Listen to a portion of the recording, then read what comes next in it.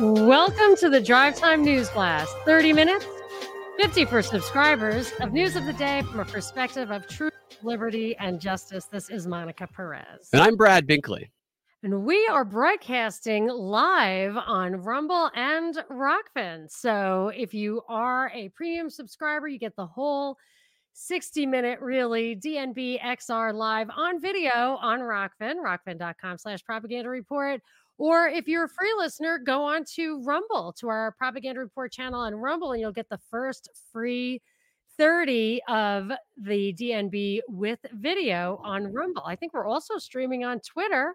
We have a couple of other live things that are super fun coming up. We're having a Zoom party on Saturday. Everything you don't really want to know about Ukraine, and you can get it off your chest. We're hopefully going to have people from other countries talking about the propaganda they're getting. If you want to do that, go to patreon.com/propaganda report, become a patron saint. Do it only for 1 month if you want. And if you're a Rockfin subscriber or a local subscriber, I can give you a package deal. So email me at the propaganda report podcast@gmail.com. And tonight, Binkley's doing a live stream on Locals, propreport.locals.com. That's free. So check that out. And it is St. Patrick's Day. Happy St. Patrick's Day. And a big shout out to a super fan whose birthday is today. His name is Anthony. Happy birthday, Anthony. Happy birthday, Anthony. I had no idea it was St. Patrick's Day.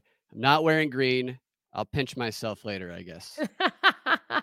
Isn't that annoying in school? People it's just a reason to assault people when you're in like elementary school is St. Patrick's Day. You don't wear green, you get pinched. I don't know. I always wore green, and I came from a really Irish background, and I don't know anybody who didn't wear green on St. Patrick's Day. But yes, I'd be pinched too. I'm wearing red. All right. Well, there's been some interesting stories in the news about secure privacy technology. It's kind of being advertised. Case in point, there's a story today about the phone that President Zelensky uses. You know, the global hero, President Zelensky, just delivered that address to Congress. He is using a phone that enables him to send daily messages to the outer world, emails, phone calls, whatever, without being tracked by the Russian secret services. They cannot figure out his whereabouts because of this unique phone that he uses. Now, the device is a satellite mobile phone with a battery life that allows 5 hours of talk time and a whole day of standby time. It has an SOS button to send out a distress signal in case of danger or an emergency. The phone is believed to be what is called a IRIDIUM. That's a Iridium 9575A, which is also commonly used in the White House, because you know where he got this phone. He got it from his number one ally, President Joe Biden. The United States government has provided him with a secure phone so they can communicate without the Russians. His own personal person-to-person tracking device. Yes, exactly. And this is another story that follows the theme of we have these secure ways that we're getting information to Russians, that Russians are getting around Putin's restrictions, that Ukrainians are getting the correct information, and they're serving as advertisements for phones like this, for apps like Signal and Telegram, the secure messaging apps, for CNN promoting the use of the Tor browser in Russia. And it seems to me that these secure apps and technology are being marketed to the broader public that maybe was not as familiar with them before. And at the same time, in coordination with these types of stories, we're getting stories like smart devices are watching you everywhere and violating your privacy, computer scientists warn. Or this one, Ukraine killed a Russian general after he made an unsecured call that gave away his location. Now, this to me signals that they want people to start using these messaging apps under the belief that they're going to be more secure than the normal standard platforms that they are using, like a 100 Flowers campaign type thing. You scare the people about the apps they're using, the broader public, and then you funnel them towards these secure messaging apps, and then they get on these messaging apps, and they start saying things that maybe they wouldn't have said on regular social media because they feel more secure, and then their FBI handler that drew them into that app turns around and turns them into a domestic Putin-loving terrorist, or however they're going to classify these people. That's a very good insight, and one of the items I have in the deepest dive of the day today, I actually thought about that we're headed to a future where that private stuff is not even gonna be possible, and I have heard that if you get a VPN, you're basically like, some sites will block you, and you're on a list somewhere, you are de facto suspicious activity. Right. And if you're at a point where it's, well, I started using the Tor browser. Why? Because CNN said so. Then I think we've reached a problem point. Yes, Now I think, actually, yeah, I was interested in a VPN, and without doing anything but thinking that, because that's how it works these days, Yahoo sent me an invitation to do their thing, which is like Nord or something. I'm like, I don't want a VPN from Yahoo. Like, that right. seems inherently contradictory. But And yeah, I that's agree the with that. trick. Yeah, because there are Yeah. multiple types of these platforms. Yes. I believe, and you guys can correct me if I'm wrong, but I think there's even multiple types of Tor browsers. I think there's more of a I thought standard one Tor that was just the CIA thing. maybe I'm not sure Or about that. I don't know about that, but I'm wondering where Zelensky is because he's clearly trapped without any water. Otherwise, he might shave before he makes these national broadcasts. Did you notice that? Why would he stop shaving? So that he looks haggard and on the run. That's the only reason I can think of. So, you know how I track these perfect storms? There's everything. So for me, anything that's completely manufactured from the government, from the agenda setters in order to foster support for policy. If if the explanation isn't clear of why we're in this horrible, unprecedented situation that needs laws that we never even thought about before, anytime that you can't really figure out where this phenomenon came from, and it's like a bunch of little things that came together at once and never came together before, they call it a perfect storm. And I've been keeping track lately, there's so many of these that I get another perfect storm at least once a month. You're So, like a and I only meteorologist of the perfect political storm. yes, yes, exactly. So the only time I'll even highlight it is when the expression is used, another that this is a perfect storm. So yesterday or the day before, there was another perfect storm. The GOP was talking about how we have these rising oil prices, and it's a so let's see what the actual quote was. There is no denying that abandoning traditional fuel sources and failing to export LNG, liquefied natural gas, to our allies, per the left's climate agenda, created the perfect storm for Putin to take advantage of. This is the representative from Michigan, Fred Upton, who serves on the House Energy and Commerce Committee. So that's a little bit of a tortured perfect storm. It is abandoning traditional fuel sources, failing to export LNG to our allies, which we've been trying to do and do actually do. But why would they do that when they have stuff piped right from Russia? Cheaper, better, safer. So that's not really a perfect storm. That's an opportunity, but they want to call it a perfect storm because it's an opportunity that is highly manufactured. Not just the fact that that there's a move again away from traditional fuel sources, but that they've put up basically sanctioned us by telling us that we can't buy Russian oil. Russia doesn't want to stop exporting oil. So all these fuel price hikes to me are ginned up, or and we're already being ginned up before this. So this is just another continuation of trends that were already in place. And I had begun.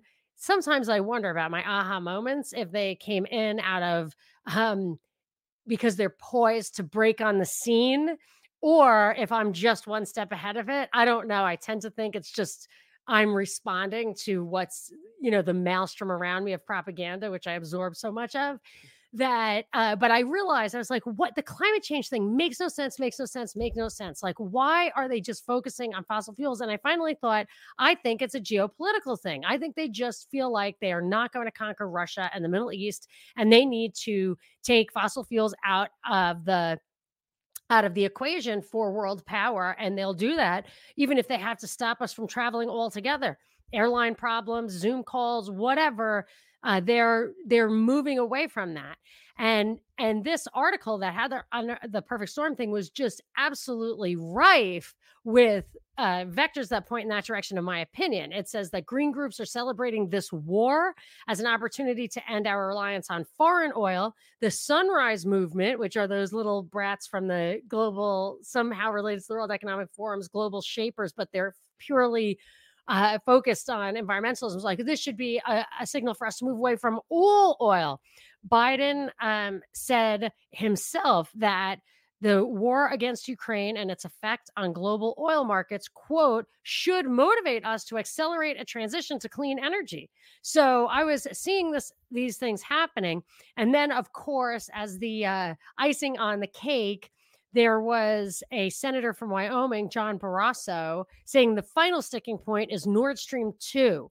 He said, Germany saying they're going to delay approval of the pipeline isn't good enough. I want to permanently stop that pipeline. You know, Putin very effectively uses energy as a weapon. He uses it against other countries, and he uses it to fund his military.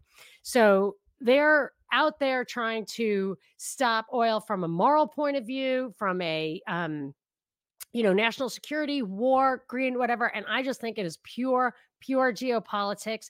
Then I told you yesterday about how Biden's blaming inflation on Putin and all of this stuff.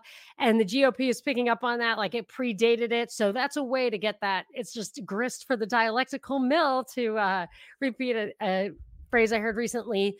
But it also is a way to turn that obvious fact into by a partisan issue. But it's definitely true. And that trend, it gets away from the fact that trend had other causes, which were also policy related. But finally, another thing that I read today that folded into a trend I'd seen, or a worry I had, was, remember when I was saying how I saw these references all at once to 70s style oil crisis, gas crisis? This was actually before this thing really took off, but I thought the 70s style oil crisis was prompted by price and wage controls and these really complicated regulatory pricing mechanisms that resulted in massive shortages. And that's why you had long lines. It was that Elul obsessional propaganda where it drove it home to you because it was so painful for you. But I saw today a big article that said Biden demands a faster drop in gas prices as oil tumbles, pointing out that oil prices fluctuate wildly from $20 to $120, but gasoline prices stay pretty close in a narrow gap. And I remember when the last time prices hit the roof, might have been 2008. I think I was still living in California at that time. I can't remember, but I think it was, because the gas prices went over $5 a gallon for the first time I'd ever seen. And then when oil prices plummeted, gas prices hardly backed off at all. Now I think it's touched $7 here, $7 a gallon out here. Yeah, I think it has touched that. I mean, I get the premium, Wow. so maybe regular isn't. Yes, and I expect that they are talking about, Biden's complaining about that. That sounds to me not only price and wage controls, or price controls, but complicated rules. And I do agree the oil thing is like crisis and Leviathan. You have a crisis, government gets bigger, it never gets back to where it was before. Same thing with gasoline prices and oil prices. Absolutely. I'm a little disappointed that they haven't started painting the gas pumps blue and yellow and putting little pictures of the victims of all the bombings on the gas pumps, so that it's okay to pay a little bit more because you're doing it to protect Ukraine. What you're saying, they echoed those themes in a think tank I was watching from, it was either CFR or Brookings. Again, I've been watching these on double speed the past couple weeks because they're having new ones pumped out every day or so. And one of the things that they explicitly said was, isn't this kind of continuation of the spending that governments worldwide did during COVID, the Ukraine spending, in order to send aid and to help people out, to save the world from whatever the threat is? So they pretty much confirmed that they're just continuing the same type of big government expansion and spending in order to take control from COVID to Russia and Ukraine. They also threw climate change in there, which they always do. So where are we now? What's the next story we got? I got my Computer notes from behind the wall. programmers are Okay, all right. taking. Yeah, so there's these stories that are out now about how computer programmers and specifically how Anonymous is waging war against Russia. They have declared war on Russia. Anonymous. Now, that's appealing to a certain crowd because you think Anonymous, you think the was it the Guy Fox mask and who talks in that voice changing tone and he speaks directly to Putin in this video apparently. Now, Hillary Clinton called for Anonymous and other cyber hackers to do this before it happened. I do want Hmm. to point out she Ha did ha this in ha. an interview. And I Perfect. find it interesting that they say Anonymous is waging war. Some of the things that they say Anonymous has done in this war on Russia is they have they've claimed responsibility for disabling the Russian government as a whole, the news and corporate websites in the Russian government, and for leaking data from entities that are connected to the Russian government and federal agencies in Russia. But the problem here is that there are multiple checkmark anonymous accounts, and they're saying very different things. Really? One of them looks like the typical anonymous that you would think And it of has a as a blue check mark? check marks on YouTube, and I think they have check marks on Twitter too. I know at least one of them does. I think they both do. How do you get a blue check mark when you are a secret illegal Yeah, how do you verify your identity Yes. when you are What the anonymous? hell? Yeah, that's a great You're point. literally anonymous. Yeah, well, maybe they just sent a picture of the Guy Fox mask and they said that's you, and they checked it off. But here, one of the accounts sends a direct threat to Putin, and the other account is saying very opposite things, echoing themes like we speak about, where they're not this triumph and simplicity and A/B thinking, no nuance is what the one side is doing. The other one is kind of diving into the weeds a little bit like we are. And the one that's more reasonable and seems like the actual anonymous has been around a lot longer than the one who has waged war on Putin. They have 5 million subscribers, whereas the anonymous one is anonymous official. That's the one that is speaking more like us. The anonymous checkmark has 271,000 subscribers, and that's the one that is speaking Hillary Clinton's message. But they do a very tricky thing here. So you have these two anonymous, and you don't distinguish them when you talk about them in the media. And one of them has their message to Vladimir Putin. This is 2 weeks ago, and this is the one that is the pro Hillary Clinton way of delivering the message. The next video it has after that, and this is how you get different types of groups roped into this, is Anonymous demands the release of Ross Ulbricht. So they have that to make themselves appear to be that legitimate anonymous, I and mean, then that's they awesome. are propagating the mainstream media message following that. It's a very interesting dynamic. I don't believe that the one that they're talking about in the media is the actual anonymous that we think about. I think the other one that's much bigger and been around longer is. But when you hear the anonymous thing, remember that. That really that weaponizes the Ross Ulbricht thing, and I doubt anything will ever mm, make me question the authenticity of his story. Absolutely not. But it does kind of chunk him into the, to take someone, it's like a tainting. It's a taint agent Yeah, move. exactly. Yeah. A taint Funny. agent. Taint agent move. Okay. So are you doing that for legit bats so I can use it as a drop? Taint agent. Taint agent. Let's say it together. Taint Taint agent. agent. Yeah, I hope to hear that on legit bat very soon. But you can't tell him that we did it. He's got to find it No, he's gotta himself. It's find like it an himself, Easter egg. yeah. If he doesn't find Right. it, he doesn't Then get that's their loss. They don't find it. it. Definitely. Okay. So I read an article today, a couple of articles that really are confirming for me where this all is headed. And it's amazing that this article that I read on Off Guardian about the 10 specifics of how the Ukraine war promotes the Great Reset.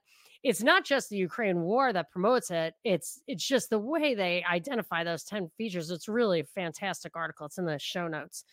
But I do feel like a big part of this, and I have thought for a while, is that before I read that article, was that they've decided that they're going to implement a new Cold War. And the articles I read today made me piece it together a little more specifically, which is I think that what they were doing, like with Yeltsin and how they enriched oligarchs and kind of defrauded the people. That's a long story, but when they went kind of broke down the Iron Curtain, it was they were supposed to just divvy up all of the state stuff to the people, but they were so untrustworthy as a government that no one believed that those pieces of paper, the shares and all these stocks and everything were worth anything.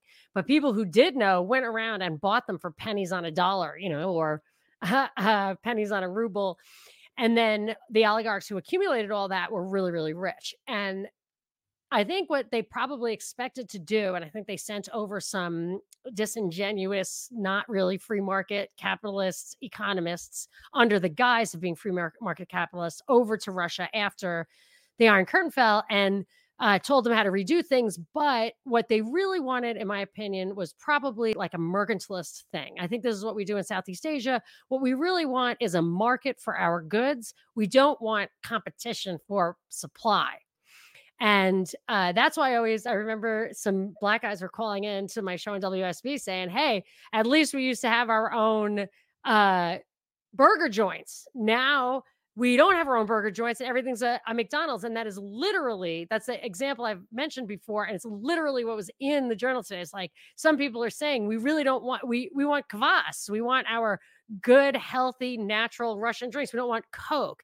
But they also quoted someone from the McDonald's fan club saying that 30,000 Russians waited online when the first McDonald's opened up in wherever it was, Moscow. So, but some people are saying we don't care. We don't need you for that. Yeah. And the whole narrative unfolded where when Putin took over from Yeltsin, all of a sudden everything changed. The economy started going gangbusters. He started making sense. He started making things safer, economically more viable. Now things, it's a very long story. I'm not going to get into every little bit of it, but it seems to me that they are deciding to go with the Cold War thing. So they'd rather than split the market for production, they'd rather just keep a bifurcated market for supply and demand. But that is going to mean a lot of Russia-China stuff is on the rise. And I would say that this goes to how I think the West is betrayed by its elites. And it's important to keep separate what they're doing and why from like America's interest. And I'm going to get into that in the deepest dive of the day. Definitely. I love this idea of McDonald's stopping selling in Russia being a big thing. That's like saying crack dealers stop selling in Russia. They will not deliver to Russians. Right. And it's funny because Wall Street Journal was kind of saying, like, come on, like really anybody wants to see Coke and McDonald's go away? And I'm thinking, I think we all want to see Coke and McDonald's go away. Absolutely. Okay. There was a story about how American private schools now need to weigh the consequences of accepting children of Russian billionaires. So we're now targeting children who could be going to school in America. Yes. There was a Manhattan Private School Advisors. It's called the Manhattan Private School Advisors. And the founder of this said that there's been an uptick in calls from Russian parents of late. And he said that they've dealt with Russian parents before for years, but the political climate has changed things. And they added that bullying Russian children had already started in some schools. We pointed this out last week. It has started in some schools. Why has it started in some schools?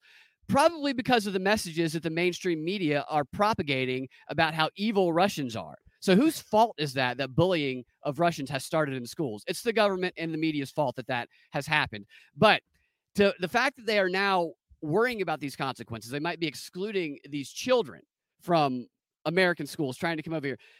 Wouldn't you want them to come over here? Isn't that the idea? If you can educate another country's children under your ideology or whatever the school is propagating, wouldn't that give you more control over them than it would to exclude them? Wouldn't it make them hate you to exclude them? Wouldn't you rather influence them from the time they are children than wait and fight them when they are older? Oh, do you have an answer? No, my answer is yes. I think that is stupid. I think absolutely you control the hearts and minds of the children, then you control the hearts and minds of the future. So I think that's questionable. But this idea of like not allowing them to come, it still fits this theme that we're seeing of everybody is not allowing anything Russia. They're pulling their operations out of Russia. They're stopping Russians from using their products or using their services. There was another story about a Western cloud storage provider creating a digital crisis in Russia because they're not going to be allowing them to use their storage anymore. So Russia now has a limited storage space. It can only last them for the next 2 months. This is like the internet infrastructure cutting people off right here. So we've talked about this before, and this is what I bring this back to, is they're doing the things to Russia that they attempted to do in a softer way to anybody who was vaccine hesitant, to anybody who wore a mask on their chin instead of on their nose, to anybody who questioned the results of the election. They're trying to, the great cancellation, I know people have talked about that, but they are doing the things to Russia that they could not fully do to these people who disagreed with the main narrative here in America because democracy got in the way, because our rights got in the way. But the rights don't apply to Russia as a whole, so they can do these things. They can pressure the corporations to do these things and pressure the schools to do these things. They are applying that over there as a grand test, and they are going to be further encouraging corporations to do it to people here because they can then rope these people as they continue to connect them to Russia as domestic terrorists. I think that's where a lot of this is headed. Yes, I don't disagree with you there. And I did want to comment on the school thing though, Yeah, go is ahead. that, when there's a lot of emphasis on diversity. And I remember when I went to graduate school, it was a really small school, and it was just like, so some people were there who were clearly only there because of diversity, gay, or I mean, black, whatever, that they had like a checklist and they wanted to make sure they had one of everybody. And I noticed that I started to become that my friend group was totally diverse, which was fine with me. I mean, we had more in common than we had different. That is for absolute sure. But I particularly noticed that then you start to, which is generally a good thing, you start to see someone else's point of view really truly.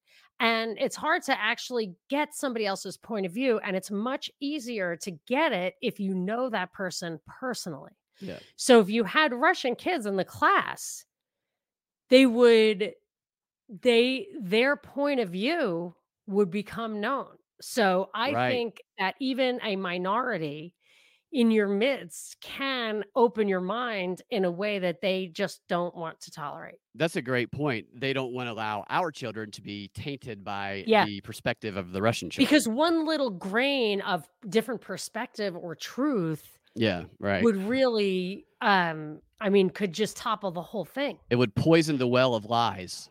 Yes, exactly, exactly. So we do have this big deep dive, which I'm pretty excited about. But before we get to that deepest dive of the day, where we're going to continue to talk about how the war in Ukraine promotes the Great Reset. I did the first 5 yesterday. I'm going to do the second 5 today.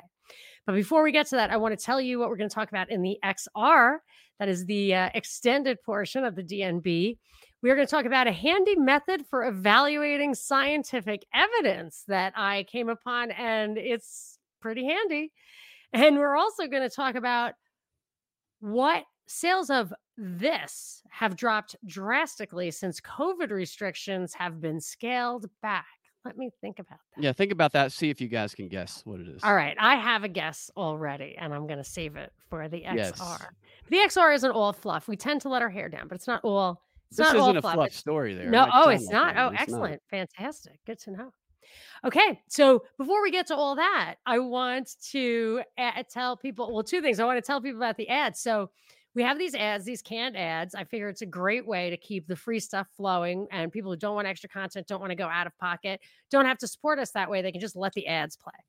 I did curate the ads though, and I said no government ads, because government ads are purely materialistic. It's not like a free market. If you don't like the product that you're hearing an ad for, don't buy it. So, and I think of it less as us supporting them as them supporting us. And if you don't buy their product, then we don't support them. But so I don't want to overly curate like arm's length transactions, but I did ask them not to do big pharma or specifically, I don't know what stuff that I thought would make sure we didn't get vax stuff. And the government stuff was to avoid the vax stuff also. But I've gotten 2 complaints about Roundup ads. Roundup ads. So Roundup is like the weed killer, right? And it's no Yeah. longer owned by Monsanto. But so I did turn off all like garden products. So, but the thing is, you can only do huge categories. So I can't do everything because it would just eliminate everything. But if you hear ads that you really think are um, immoral, like egregiously immoral, you may let me know at the propaganda report podcast at gmail.com. And if I get more than one complaint about the same thing, I will pursue it. But they did respond, and I think that's good.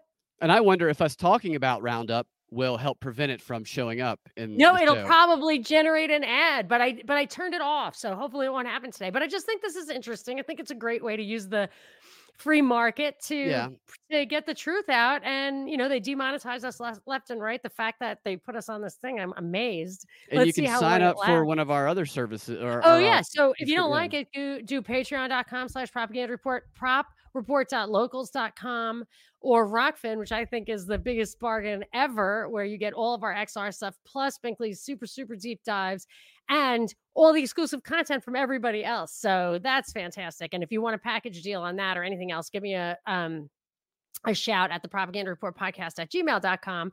And now you can listen to these ads. And if you hear something about like Roundup, you can let me know. And now on to the deepest dive of the day. So there are some good ones in here, I can tell you. Holy cow. Or interesting, not good. They're not good. They're 10 signs the war in Ukraine is part of the Great Reset. Part 2. So today is St. Patrick's Day. Happy St. Patrick's Day. If you want part 1, go to, that's audio only. Some people might be watching this on Rumble. Audio only. You can go to the Propaganda Report podcast and find that on our March 16th show. So this brings us to number 6. So I'll read it off and I'll tell you what I think and what they think. It's a great article. It's in the show notes. This war marks a major inflection point in the globalist aspiration for a new international rules-based order anchored in Eurasia. And they specifically referred to out of the gate the Mackinder Doctrine, which was mentioned in our last Rockfin deep dive, if you'll recall, that chick who was a complete plant, Elisa or whatever her name was, the Ukrainian chick. So the one who looked like a Nazi school marm, but a little bit sexy. Oh my gosh, yes.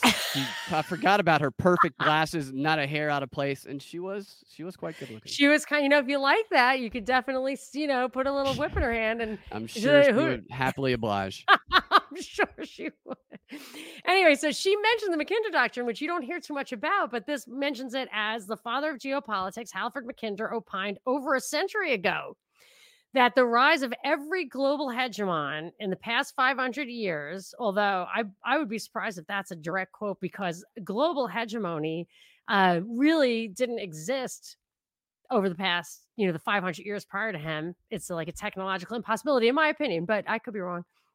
He might have different, has been possible because of the dominance over Eurasia. Similarly, their decline has been associated with losing control over that pivotal landmass. I've talked about this many times. The Eurasian landmass is the Earth island, the world island, and all the actual islands around that are the English-speaking, like English Empire stuff. So that's why navies are important. That's why we have this alliance with the U.S., the Five Eyes, yada yada. But so if Russia and China have a real alliance, especially if they bring India into it, they then would be the natural over Europe, not the US or even, England. Like that is never the natural. The natural is the world island. And if you think about the geographic position of Ukraine, it is a big transit area. Always look on the map, always look at the transit areas between like the big cultural different places like Asia or Asia Minor or Europe. And Zelensky had actually claimed that Ukraine could function as the Belt and Road Initiative, like the New Silk Road thing, as the gateway to Europe, which of course is why I always think they had this importance for pipelines and stuff. And then it says, sanctions that will push Russia towards consolidating its bilateral ties with China will fully integrate this Belt and Road Initiative, and a pan-Eurasian trading bloc may be the realignment which forces a shared governance of the global commons and resets the age of, this guy says, US exceptionalism. Yeah, I guess I might accept that. I might accept that. But here's the thing. China couldn't do any of this without us. Russia couldn't do any of this without us. We're pushing them in real time before your eyes. But also, if you go back, Corbett did that great thing on the origins of kind of China's emergence. Nixon was in on that. Kissinger was in on that. The Rockefellers were in on that. They gave them technology. They gave them defense. So that just shows you that what the elite does is foster this world government, which they see as centering out of China.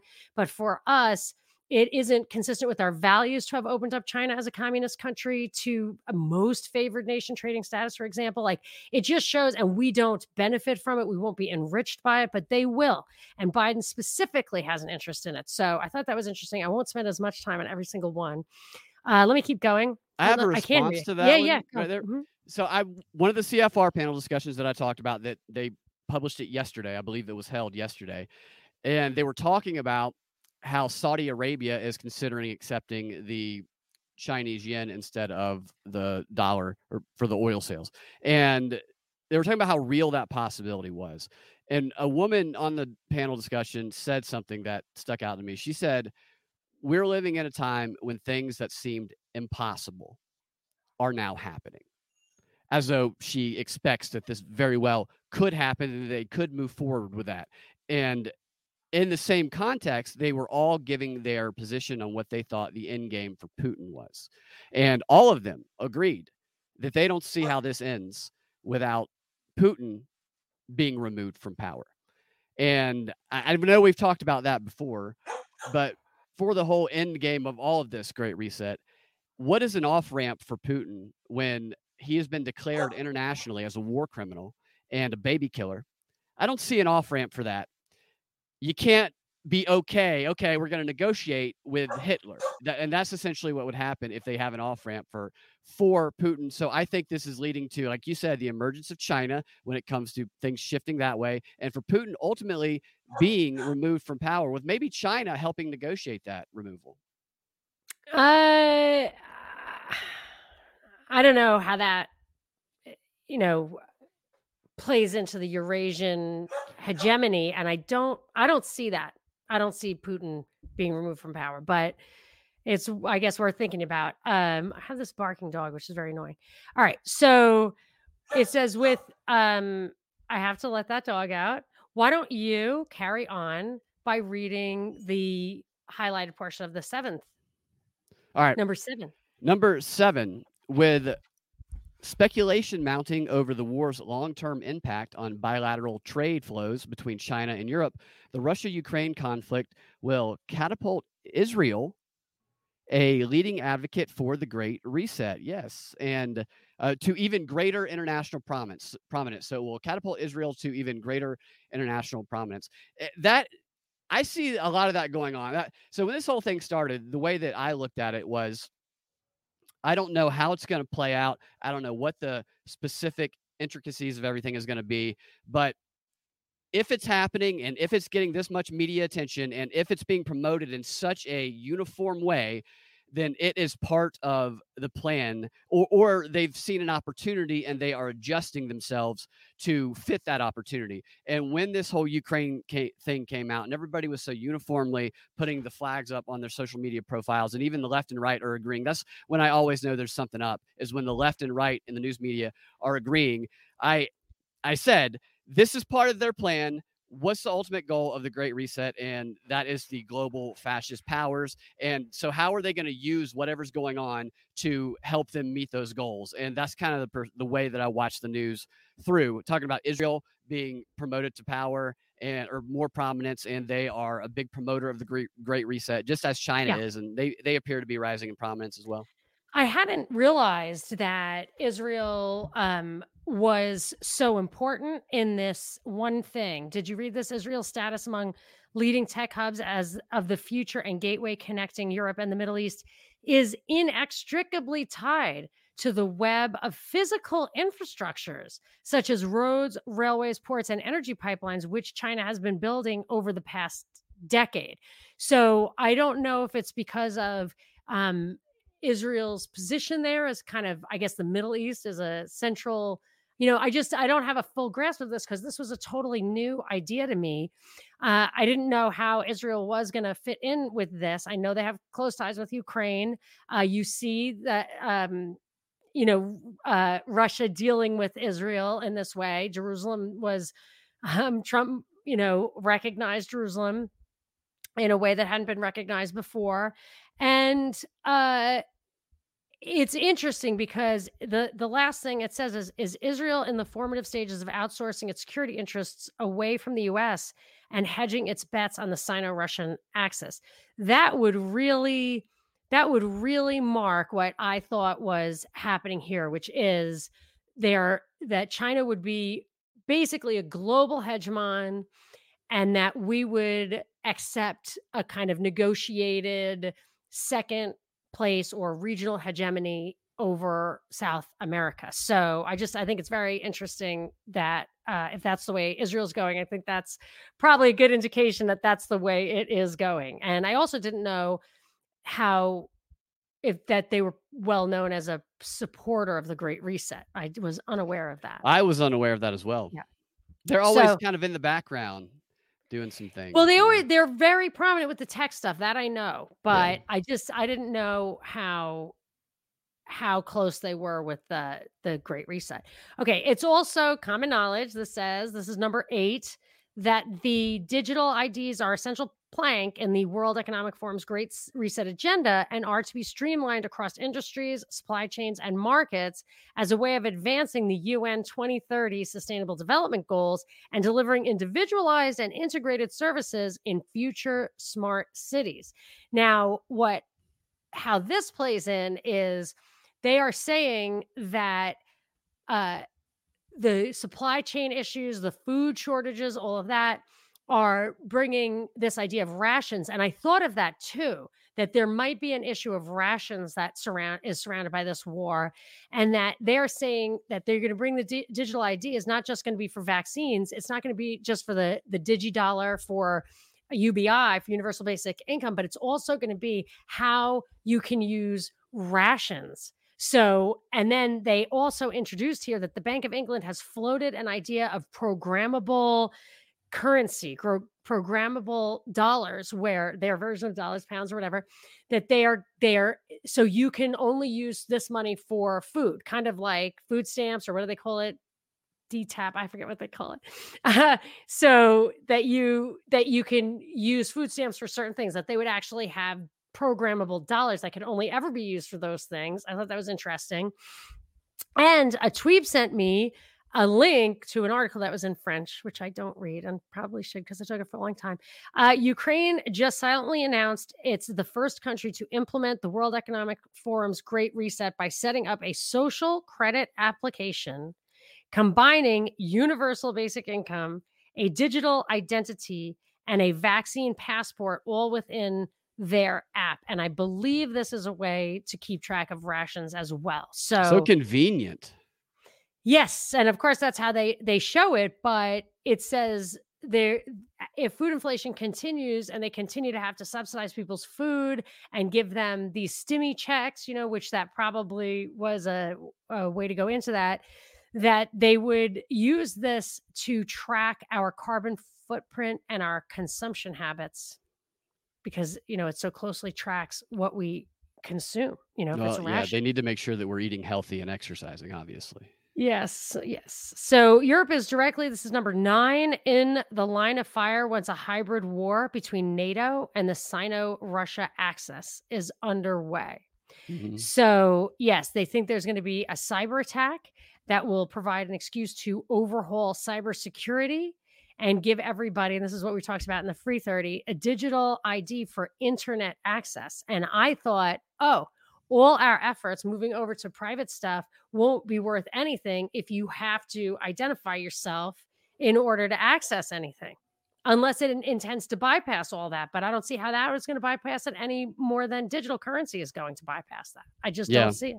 I think we have to figure out what Anonymous did. I think your question earlier is right. How do Yeah. we get that blue check mark as Anonymous? Yes, exactly. Exactly right. Good point. All right. So this is what I thought was the money right here. This is the big, big thing that bingo. It's exactly what we've been talking about for so long. It says the economic implications of this war will be so disastrous that governments and the public sector will require a significant injection of private capital to address the financing shortfall. And then it goes on to say this will completely combine what I used to call the corpo governmental continuum. It doesn't say that exactly here, but the nation state model is taking a backseat to a global technocracy. And all of this stuff is going to be decided through a network of multi stakeholder partnerships, which are motivated by the politics of expediency and not accountable to any electorate or beholden to any state, and for whom concepts like sovereignty and international law are meaningless. And when I look at stuff like this, I start to wonder about I have wondered about this before, that just to be an anarcho-capitalist, which was always something I was completely comfortable labeling myself as, because on paper that does work. But if it was intentionally put there in order to trap you into losing any kind of protection from the nation state vis-a-vis a world government, so you get everybody to advocate for the end of a nation state only to replace it with this pre-packed global fascism, that's a problem. And we have to think about if it is a setup based on a past that we are not going to get back. And if we have to be more practical about, not cutting off our noses to spite our face. And for me, I made that decision a long time ago, and I defend the Bill of Rights, and that's all you need to do. That's the only compromise you need to make. It's not really a compromise. It's just recognizing that there is this government there. It has a lot of power. They gave up this 10 thing list that would control their power. And if we defend that, that's the thin parchment line against this global technocracy. But I think that ship may have sailed. And I think it's eliciting kind of nationalism in people, but we didn't need it to go that far. But they wanted it to go that far because someone like me, I'm not going to really embrace that. Yeah, I think the ultimate defense to that is thinking, is pausing before action, pausing before taking that decision, pausing before being sucked into the tribalism and the nationalism, as you said, because that's how they win. That's how they win, is when they divide and conquer. I think they're going to win. Simple overview. Yeah. This way. I think they're going to win because they have a plan. And they're right. They have a plan, but that plan is being implemented. Is because the public will do stuff like scream at each other and ban people because the kid is Russian, or they'll put their flag, because we just so blindly and emotionally are buy into the propaganda. If that is the defense. Yeah, it would be great if people stood by their principles, but I'm beginning to wonder about reconnecting with Pete Q and Tho Bishop and stuff about okay, well, reconnect with your principles, but since we have government, maybe we should try to bend it to our will instead of just hope for the best. So it's just food for thought is all I'm saying. It's just, this is something that because liberals say this stuff. This guy's a liberal who wrote this, so he's saying they always look to the government. So when you think of Europe, they're looking to the government to protect them from the corporate state, from the corporations. Mm-hmm. We're not like that because we don't have the same history they have. But now I understand, because we're beginning to get that reality. And now I understand what they're saying. So it's complicated, too complicated for DNB. Very interesting. Do we have any shout outs today? Not today. No shout outs today. Nope. All right. Well, thank you, Monica. That was very interesting as always. Thank you guys for watching. You guys can find your Drive Time News Blast every weekday afternoon at thepropreport.com or your favorite podcasting platform, the Propaganda Report podcast feed. If you want access to the extra content that we post every time we post a DNB, go to propagandareport.locals.com, patreon.com/propagandareport, or rockfin.com/propagandareport to check out our various offerings on each platform. We will talk to y'all tomorrow or next week or in the DNB XR. Have a fantastic rest of your day.